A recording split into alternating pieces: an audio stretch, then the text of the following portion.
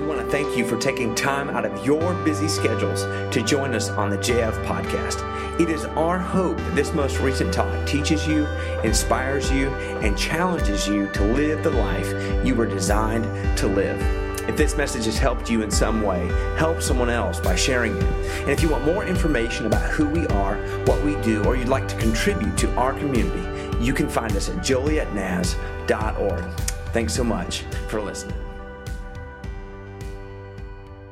Well, good morning, Joliet First. It's good to see each of your smiling faces today. Glad that you're with us. As Debbie noted beforehand, and I just want to point this out, I would love for you all to join us every Wednesday, except for this one, because we have our church planning meeting here at prayer 6 o'clock. And then 6:30 the meeting this Wednesday here. But every Wednesday, leading up to the launch, we are meeting at the new church, 1451 Black Road, the Table Church, for prayer at 6:30. And I have said this over and over and over again, we will not be a growing church unless we are a praying church. That we cannot harness the power of God unless we are in prayer. And so I'm inviting you. It's amazing when you invite people to pray, nobody shows up. Except a faithful few. And so I would invite, other than just the 3 or 4 that are coming now, I would love for you to be there and experience something that's powerful. You talk about the presence and Spirit of God moving in the hearts and lives of people. I would invite, if you want to do something amazing for God, literally just show up at 6:30 every Wednesday and be part of what we're doing. So I'd love to have you there. This morning, we're starting a new series, which I'm excited about, called The Table. And there's a reason why we're doing that. Many of you know that this is the new name of our church. We are planting a new church in late September called The Table. And so I wanted to take the next 4 weeks to talk about why we chose that name. I know that some of you were here for the reveal of that name. Some of you weren't there when we revealed that name on a Sunday night. And so you may be asking, why The Table? Why is that so important? In fact, when people ask me, what do you name in your church? I said The Table. They're like, oh, okay. You know, like that's it. And I get that, but we're going to talk about why we chose this name, why we're heading this direction, and over the next 4 weeks, I just hope that you would fall in love with it like we have. And so we're excited about it. Would you pray with me before we begin this morning? Lord, we give the next few moments to you. I pray that you would give me clarity as I preach, that your words would be real to us, they would impact our lives, and ultimately change how we live. We submit this message, this time of learning to you. In Jesus' name, amen. Well, it's been 9 years that I've been in ministry now. I know it doesn't feel like that. I was in the military long before that, and so I went from military life to ministry life, and that was a huge transition because you don't deal with people in ministry the way you do when you're in the military. I learned that quickly. When I became a youth pastor, I found out quickly you don't treat students like they're your soldiers. So it was a tough lesson to learn. But for 9 years I've been doing this, and there's this same recurring question that I get over and over and over again wherever I go. In fact, when I was interviewing in Topeka, Kansas for a youth pastor position, I remember somebody pulled me aside and they said to me, dude, why in the world would you want to come to Topeka? I mean, like out of all the places that you could go and all the places that you could work and everything that you could possibly do, why would you choose to come here? Why would you want to end up here? And that really is kind of the question that I get posed everywhere I go. Well, when I went to Indiana, why would you come to Southern Indiana? When I went to Topeka, why would you come to Topeka? People that don't go to our church, why would you come to Joliet? People ask me, why would you come to Joliet? And, so for a minute, often I will set God aside. I'll take God out of the plan, and I'll just say, that's a great question. How did I end up here? I mean, if I could do anything, work anywhere, go anywhere, why not move out west where there's mountains and snowboarding and backpacking and you could have a lot of fun in nature instead of being, in your house all winter long and depressed here in Chicago. I mean, there's a lot of things that I would love to do. And if you were to ask me if I would have thought I would have ended up here, the answer is no. I had no clue that I would be where I am today. And my guess is that's your experience in life as well. Some of you, if I were to sit down with you, say, I never knew that I was going to end up where I am today. In fact, if I were to meet you at the age of 5, which, for some of you, I wouldn't have been born by then, but if I were to sit down with you at the age of 5, and I would have asked you, what do you want to do when you grow up? What do you want to do with your life? At 5, you would have said things like, I want to be a professional baseball player. I want to be an astronaut. I want to be a physicist. I want to be a scientist. I want to be an engineer. Big dreams. And then if I were to sit down with you 10, 15 years later when you're in high school, hopefully you're not in high school 15 years later, but if I were to sit down with you in high school, I'd say, what do you want to do with your life? My guess is you would have forgotten the astronaut, the physicist, and everything else, and you'd say things like, well, I want to go to college, and I want to work after I get out of school. I want to go to a trade school. Education's not for me. I just want to have a job, and I want to do something that's meaningful. Some of you would have said, like me at 15, I don't know. There's life after high school? I didn't know that. I thought this is where life was always like high school. Parties, fun, good time. Yeah, I don't know what I want to do with my life. But if I were to sit down with you after 5 and then 15 and then maybe 10 or 15 years later and you're 30, and I'd say, did you ever dream that you'd end up where you are today? You'd say, I had no clue that I'd be a mom or dad. I didn't know that was going to be the most important role in my life. I wanted to be an astronaut. Now I'm a mom. If I were to ask you, did you dream about working where you're working? No, I had no clue I was going to work for this company or have this job. Some of you might say, I had no clue that at this age I was going to have the health conditions that I have. In fact, I didn't anticipate this, and I didn't plan or intend to be here. And so I say all that to say that this is kind of how we stumbled along the idea of the table. That if you were to ask me that the table would be the name of our church moving forward, I would have told you there's no way, not a chance, don't believe it, not going to happen. Wouldn't tell you that's where we would have ended up. But it's so interesting. After we sold the property on a Friday, I remember sitting down Saturday morning with my wife, and I'm sitting at our kitchen table, and I said, hey, can you believe this? Like, we get to start over. We get to do something new. And, of course, people are already asking me, well, what are you going to name the church? And, of course, I didn't know at the time. And I said, what are we going to name it? I asked her, what are we going to name it?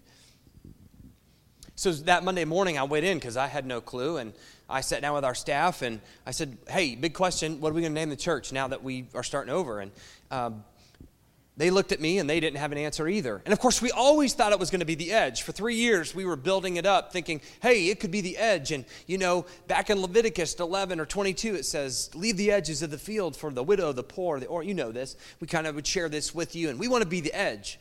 But as I would sit down with people, and I'd say, hey, I think we're going to name the church The Edge, they'd say, y'all trying to be edgy? No, it's not really our goal. Well, I remember in Chicago, there was a nightclub called The Edge. Y'all want to be a Chicago nightclub? While it may be fun, probably not. I remember somebody else saying, hey, we're thinking about The Edge. And they said, yeah, I remember then there was a church plant in New Lenox called The Edge, and that didn't go very well, and they weren't well known, and they didn't have a great reputation in the community. So immediately we were like, okay, there's a lot of factors. We're not getting a lot of positive feedback about this. And so we started to think about other things. So we had all the names lined up. At one point, we were going to be Corner City Church, and somebody's like, hey, connect the dots for me. Well, it's next to Six Corners. The opening of the church is on the corner. It's on the corner. We said, hey, let's just join Jesus in every corner of the city. Sounded pretty cool. We talked about being Center City Church because we're in the center of the city. Anything with city in it, we thought we were going to do it. At one point, I said, hey, let's just call it church. Somebody said, you can't have a name without the name. Well, let's just call it church. Like, after all the articles I read and people making fun of all the different names and you get categorized, so let's just call it church. Hey, welcome to our church. I thought it was original. Nobody else thought so. And then, of course, we had every Christian name, Jesus Hope, Christian Resurrection, Community Christian Church of the Nazarene, whatever you want. Like, we had it all strung together, and it was just like, hey, this isn't working. And what I found in this process is that I would give out names to people, or other people would put out names, and what I learned is that when you don't know, you just say no. It's pretty funny. I would say, how about this name? Nope, I don't like that. How about this one? No, I don't like that. And months after months of talking to Janelle about, what are we going to name this thing? She's like, would you just shut up? I'm tired of talking about church names. Can we just go on this date without you thinking about that? And it was funny. I'd ask people, well, what do you want to name it? And they're like, I don't know. But I know I don't like that one. And so I was really, I was frustrated because, our coach is telling us, hey, you got to have a name. You got to have it ready. You got to start, going. You got to cast vision. You've got to get moving. I mean, your timetables today was to be the day that we were supposed to launch this church, believe it or not. If we would have closed in January, we'd be launching today. And so I'm freaking out. And so I remember I was praying day after day after day about this, and I remember the reading for the day as I sat at my table and I opened it up, and I had a vision meeting that night, and I'm like, I have no clue what we're going to talk about, how we're going to do this. And I opened to this story, and I read it. And as I read it, there was this sense of, this is it. And I thought, there's no way that this is where we would land. I'm not sure about this. And so that night I went and I shared the story that I'm about to share with you this morning to our vision team. We shared it with our staff. We shared it with our board. And everybody's like, yeah, let's do it. I mean, there's like no question about it. Like, yeah, the table, that's great. Let's do it. And so this morning, my goal is to share that story with you. And I'm hoping that in sharing this with you, you will catch the vision, the mission, the passion that comes along with it. That as I sat there and I prayed to God and I asked Him to give me clarity and vision about what we need to name, not our church, but His church, this story was just staring at me. And as I read it and I prayed through it, this is where we landed. And so this morning, I want to share with you the story from Luke. And if you're not familiar with Luke, I know some of you are. Luke is one of the writers of many writers. See, we think the Bible is a book. If somebody refers to the Bible as a book, it is not a book. It is a collection of poems, documents, narratives. It's a collection of stories throughout history. And what I love about the Bible is not that it's just one author, but rather it's a collection of authors who tell their experience and their encounter with God. And so Luke is one of those guys who had an interesting experience. He necessarily wasn't a follower of Jesus to begin with. In fact, he had lots of questions. If you have questions about God, if Jesus exists, if this whole thing is real, so did he. That's where he started.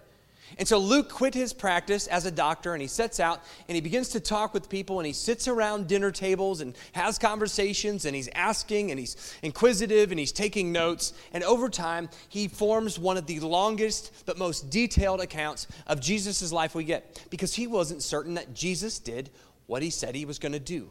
And he wasn't sure that Jesus actually was the Savior of the world. And so it's interesting because you may not know this, but in Luke's account, there's something unique about his account from any other account. As you begin to open up the pages and scroll through everything that he has documented for us, page after page after page, story after story after story, we find that Jesus' life, his ministry centered around one thing. In fact, the reason why I think Luke includes this in his story is because this is how he discovered Jesus. The moment that he said yes to Jesus, it was because he spent so much time sitting around this one little centerpiece that was the focal point for conversations with Jesus, about Jesus, and as we'll find out in about a few weeks, meeting Jesus. And as we turn the pages, we find that at the center was the table. In fact, there's this old theology joke. I know it's pretty boring, but welcome to theology humor. When we're in class, we'd say, you can't get throughout the book of Luke without Jesus eating a meal. Ha, ha, ha, ha. Obviously not very funny. But that was the whole point, that in the book of Luke, every page that you turn to, we find Jesus eating dinner with people. And this is the story that we have today. So here's what he says. Here's what he tells us. After this, he went out and he saw a man named Levi at his work. And he was collecting taxes. Jesus said to him, come along with me. And y'all need to wake up for a minute and say it with me now. Come along with me. One more time. Come along with me. And this is important. And he did. He walked away from what? Everything. Jesus said to him, come along with me. And Levi did. He walked away from everything. I want you to circle that word. And I want you to circle the phrase, come along with me, because that is so important. He walked away from everything and went with Jesus. Now, I got to ask you a question. Have you ever in your life left something that was difficult? Anybody? Okay, a few of you. Some of you have lived for a moment. A few of you have lived for a moment. I remember standing in front of my family and my fiance, stepping onto a plane that was going to take me to a war that I didn't know that I may or may not come back from. You talk about leaving things that are comfortable when you're staring at your family and you're wondering if this is the last time that you're going to see them. It is difficult to leave those relationships behind. In fact, I remember flying all the way over to the Middle East. I didn't have a drink. I didn't have a sip. I didn't have a meal the whole time. I was just so sick to my stomach, I couldn't eat or drink anything. And maybe you've had that experience in life as well. Right? Some of you can remember back to high school when you had this boyfriend or girlfriend and you had a great relationship, but at the end you were going to different colleges and it was like, hey, our paths aren't going to cross. This just isn't going to work out. Even though we love each other, we're going to have to leave everything that we've built together and just go our own separate ways. Maybe you've had that experience. Right? Maybe you have gone to the doctor and the doctor said, hey, you need to lose some weight and you need to maybe get healthy, or you need to change up your diet. And you're like, I know I need to change up my diet. I know I need to get healthy. But come on, tell me how hard it is to leave a diet that you're currently on. I mean, the best diet plan is the one you enjoy. I love at night when I'm sitting down after a long day, I just love cereal. I know it's not good for you. I know it's not, healthy for you. And I love the cereal that's not good for you. And I'll just eat 1, 2, 3, the whole box, whatever you want. Maybe you have that experience as well. But your doctor tells you, hey, you got to leave your diet. And you're like, I want to. I know we should, but it's just hard to leave everything that you've known. Maybe you've had a promotion or a job that was given to you and you had to leave family, friends, and relationships and go somewhere else, and it was difficult. Well, this is what Levi is experiencing. Over time, when I've been in the church, people say, I'm so amazed at Levi and how he just left everything, and he was so obedient, and he was so excited, and he just couldn't wait to follow Jesus. Do you ever think that it was difficult for him? I've never heard anybody ask this question, but I think it was hard for Levi. Even though he did it, he was sitting there thinking, I don't want to do this. This is hard for me to go. I'm not really sure I should. It was hard for him to leave everything. And here's the reason why. It is hard to leave things that are familiar. I find it interesting that the word familiar is close to family. That's why some of us continue to live with our parents for the rest of our lives, is because it's familiar, it's comfortable. But what Jesus is inviting him to is something different. See, he understands that over time, familiarity breeds an inability to move forward. And I would say this, that sometimes when we live in the familiar, it gives us a false sense of security. I would say that oftentimes when we live in the familiar, it keeps us from stepping forward into the future that God has for us. And he said, come along, I want you to go. But we can't leave everything because that's the only thing that we know. We love pattern. We love repetition. We love the way our life is. And sometimes you don't know it. You're living, but you're not living the fullest life that you've been called to live. And Jesus says, hey, I know it's hard, but you have to leave the familiar to move forward. Come along with me. And as I read this statement, come along with me, or in the NIV it says, follow me, that became the catalyst for our mission statement. That became the catalyst for why we're doing what we're doing. So here we go. If you don't know what the mission of the table is going to be, let me share with you this morning our mission statement. This is why we exist, to guide people into a, say it with me now, forward-moving relationship with Jesus. To guide people into a forward-moving relationship. You can leave it up there for a while because I want people to get it. I don't want there to be a lack of clarity about what our mission is. And so at first glance, it's like, yeah, that's pretty simple. We're supposed to lead people to Jesus. And it was interesting because the other day I was having a conversation with somebody and they said, that whole forward movement thing, I really hate that. I don't know why you chose those words, but I just really hate the forward. Maybe it's because you took a big old sign and you put it over my missions board. I'm sorry. But I said, have you ever heard why we chose those words? And so I went on to explain it. And of course, at the end, they're like, I wish you just would have said that up front. And I'm like, well, we did, but, maybe not as clear. So let me be clear today. The reason why we chose to guide people into a forward-moving relationship is that it is possible to consider yourself a follower of Jesus and not be following Jesus. It is possible for you to consider yourself a follower of God and not be following God. In fact, I think that oftentimes we get so used to the familiar that it becomes God in itself. Here's my point. Whether you're 4 or 40, all of us are required to move forward. And I think what happens in the church is we say yes to God for the first time, and we want to have a relationship with Him, so we start doing all the things that lead to a relationship with Him. We go to church, we pray, we read our Bible, we do all these things, and over time, the things that lead us to a relationship with God become God in themselves. Does that make sense? That at the end of the day, when we remove those things, we find out how big of a God they actually are. And so I was left with this question. The other day I was sitting with somebody, we were having lunch, and I said, I wonder if we were to remove everything, your church, your community, your Bible, your worship time, your family, your kids, if we were to remove everything in your life, if you were to leave everything that you know, the question I want to pose to you is this: is Jesus enough? Think about that. If you had to leave everything and you had nothing left, if everything familiar to you was taken away, would Jesus be enough for you to say, I'm ready to move forward? Because I'm convinced through this experience that there are many gods that we have that keep us from moving forward with the true one God named Jesus Christ.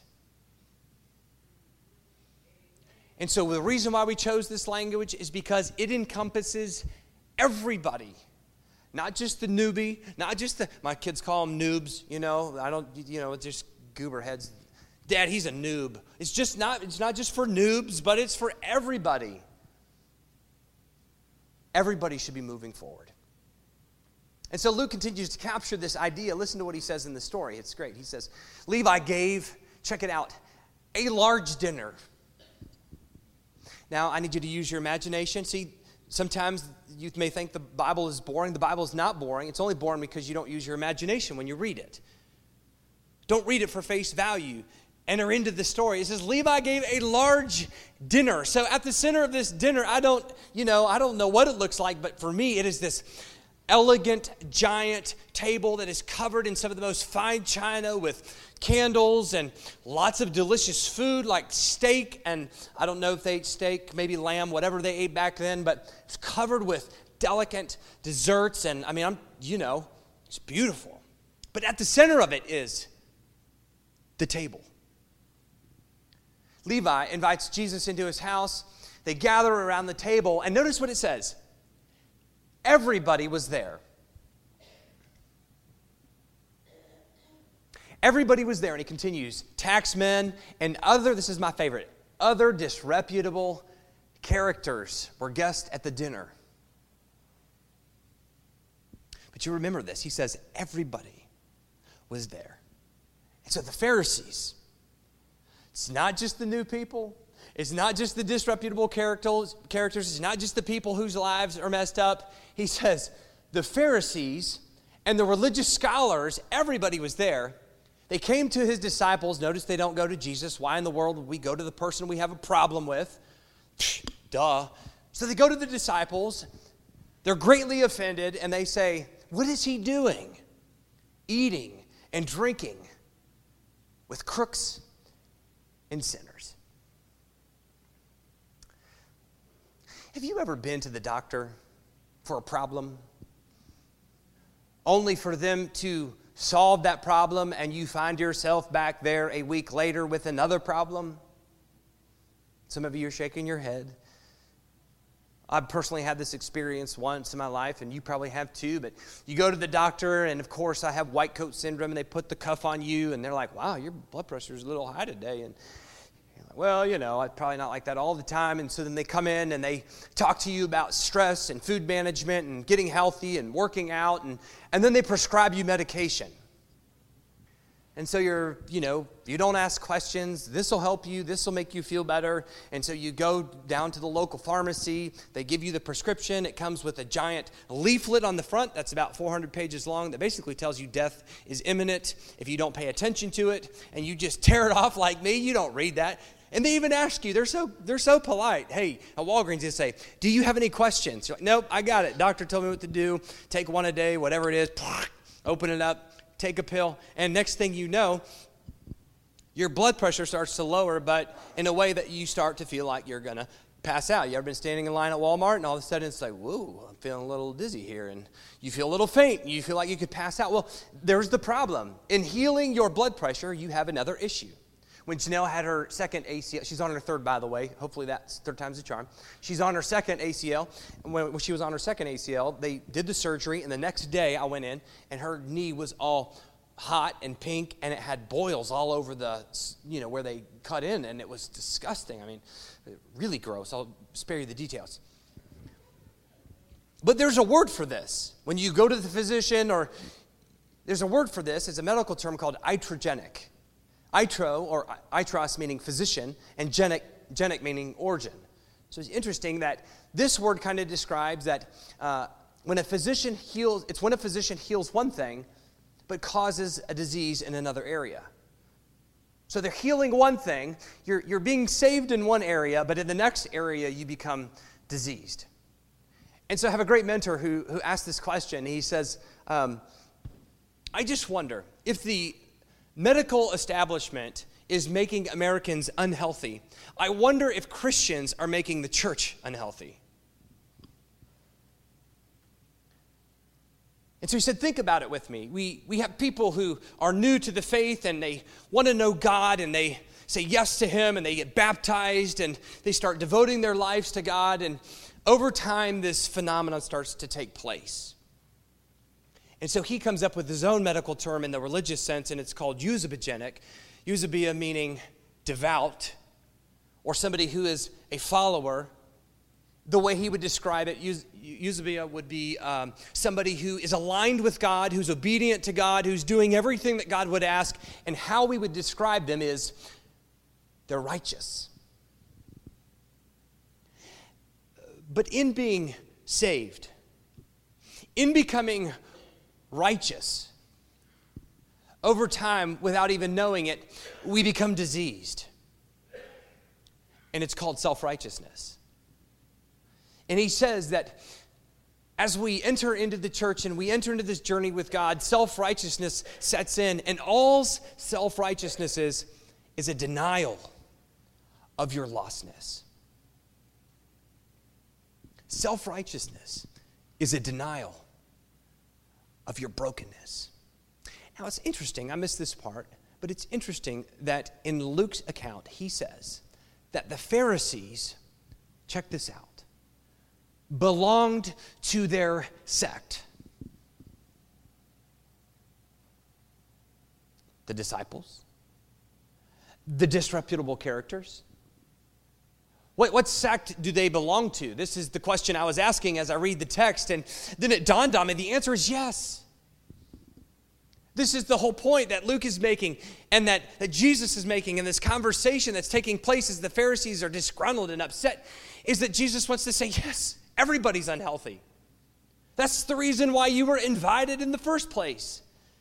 That all of us, whether you're here for 4 minutes or 40 years, you are unhealthy. We all belong together because we are all in the same boat. Y'all with me on this? That you are no better than the person who just walks in off the street. And they're no better than you are. And so Jesus addresses the disease that has slowly taken shape over the course of humanity. And here's what he says.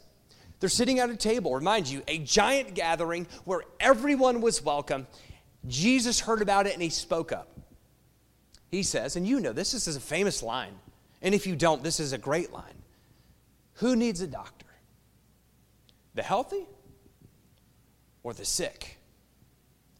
I'm here inviting outsiders, not insiders. What he was saying at this moment was, if you're here, you're an outsider. If you're present, if you're sitting at the table, you're an outsider. If you're here, you're unhealthy.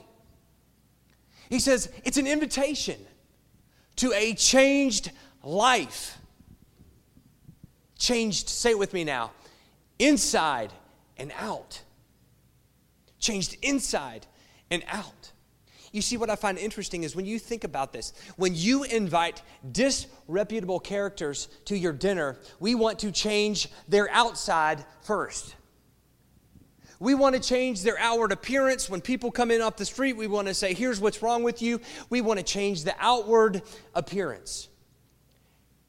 But Jesus includes us as well, because he says the only reason you can recognize that on the outside is because that's what's going on in you on the inside. That the issue that they face and wrestle with on the outside is the issue that you wrestle with on the inside. You belong just as much as they do. And so here's what I want you to know. We're all broken. And this is why this story spoke to me so much when I read it, is that as we gather around the table, I get a picture of unhealthy people, and that includes everybody. I'm unhealthy. You're unhealthy. This community's unhealthy. But we want to be, here's what I want you to know today. We want the table to be a place where people come to get healthy. We want the table, and this isn't just made up. I'm not just, putting my point of view into Scripture. Jesus himself is sitting at a banquet, a dinner table, where everybody is welcome, and he says, hey, I'm inviting you to get healthy.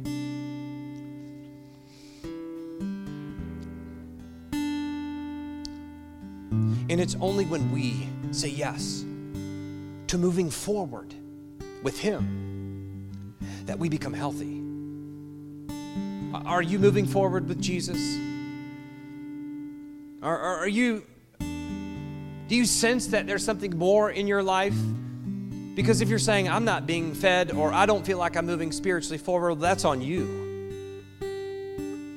Because at the end of the day, if all of it's removed, I'm not here, this church isn't here, you don't have that Bible in front of you, it doesn't matter. It's about you and him. And so I was thinking about this, that we need to get healthy. Because when we get healthy, we step into something more for our lives. I was telling these students that I was speaking to a few weeks ago, it's like, hey, when I get up every day, I feel like there's something more. I can't define it. I can't put it in a box. And by the way, if you can put it in a box, it's probably not from God to begin with. I can't define it. I don't know what it looks like. I just know that there's something more that God has for me, and I just want to be a part of whatever that is. And we think that when people get healthy, they say, I don't know what it looks like. I don't know what the plans are. I don't know how we're going to get there. I just know that there's something more, and I want to be part of it. Step into the more that you were made for. But I got to be honest, we're kind of in this weird transition. I mean, it's just awkward. We were supposed to plant today, and now we're not launching until September. And so we have this odd thing. We're like, we're Joliet first, but we're going to be the table, and we're still trying to figure it out. And, everybody's like, I wish we were there now. I don't. Now, let me just be honest for a minute. I think God is doing us a favor, and I think God is doing the community of Joliet a favor. Because we're unhealthy. And I'll take ownership for that. I was sitting with somebody the other day. He said, what I love about your church is that you want to have influence in the community. You want to change lives. You want to be connected. You want to help homeless people. You want to do all these things. And I said, yeah, but we did it wrong. I did it wrong. See, I came in and I said, let's work from the outside in. That if we could go out and do all these things out here, it will somehow transform us into the image of Christ. And I was totally backwards in that concept and that idea. That really we have to be changed inside, as Jesus says, changed inside to move out, to go forward and to reach people. And so I'll own that. That's my fault. That's my fault, church. But what I realized over time is that unhealthy people can't help unhealthy people get healthy. Like, we're so busy focused on helping unhealthy people, and yet we're not even in a position to be helping them. And so I'm thankful that God has given us a period of time over the next 6 months, 7 months, because let's just be honest, we need to get healthy. We just need to be healthy. And I want a bunch of leaders that move with us to the table, where we're gathering around, everybody's gathering around, and we can guide them in a healthy way to a moving relationship with Jesus. You can't do that until you're healthy. And so I want to give you a practice for the week. If you want to be spiritually fed, the best way to do that is to practice the very things we talk about. And so every week we try to leave you with something to do. So here it is. You ready? I want you to do the one thing that we've been talking about. A few weeks ago, we talked about the one thing. Jesus says, not everything, leave everything, and I want you just to sit at my feet. And we said, hey, for 15 minutes, we just want you to sit at Jesus' feet in silence. Don't say a thing, just listen to what God is saying to you. I know you guys are amazing, and you're practicing that, and you're doing that, and so I want to introduce something new this week with it. And part of that is remembering our lostness, remembering your brokenness. So for the first 5 minutes of the 15 minutes that you sit with God, I want you to confess the very things that you don't even acknowledge you need grace for. You with me on this? So you're saying, what's that look like? Here's what it would look like in my life. If I were to sit down with God today, and I've done this, I would say, a lot of times I'm not empathetic, but rather I'm filled with apathy. I don't really care what you think. I really don't care how you feel. I don't care what you think about me. I don't care what's going on in your life. I'm not really overly concerned. And I find that over time, if I'm just confessing to you this morning and acknowledging my brokenness, a lot of times I'm not empathetic. I'm really just apathetic. If I'm honest with you, I would say that a lot of times in my life is not filled with joy. In fact, often it feels more like hell. And when I come home, it's funny, I wrote in my journal, choose joy. Let joy be the journey of your life. And I come home and I think, really, is that your journey? Because what I do is I come home and I just complain about people who make my life miserable, and they're complaining about this and talking about that. And what I find is that over time, it's really unhealthy for my family. It's unhealthy for my wife. It's unhealthy for my kids. And instead of choosing joy, I just choose to be bitter and angry, and it's kind of frustrating.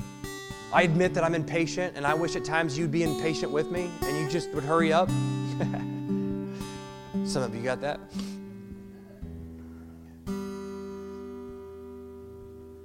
But what I recognize is that it's when I sit at the table that I recognize my need for God's grace. I'm human. There are days I tell God, there's no reason why I should be standing here in front of you. And so I just want you to know I'm with you in this. But this week, when you sit with Jesus, I want you to spend the first 5 minutes talking about the very things that are making you unhealthy. Some of us can't forgive. Some of us are just as bitter as I am. Some of us are angry. Some of us hold on to old grudges and pains and hurts. And some of us really just are grumpy. I don't know how else to say it. Some of us are just grumpy. We just hate life. And it's okay to admit that. So I would say spend the first 5 minutes this week acknowledging that before God, and then watch what happens. Because my guess is He will show up, and you'll have this overwhelming sense of God's presence, of God calling you to say, okay, let's put that behind you now, and let's move forward. Come along with me. And so I extend that invitation to you to get healthy, because the table is a place for people to get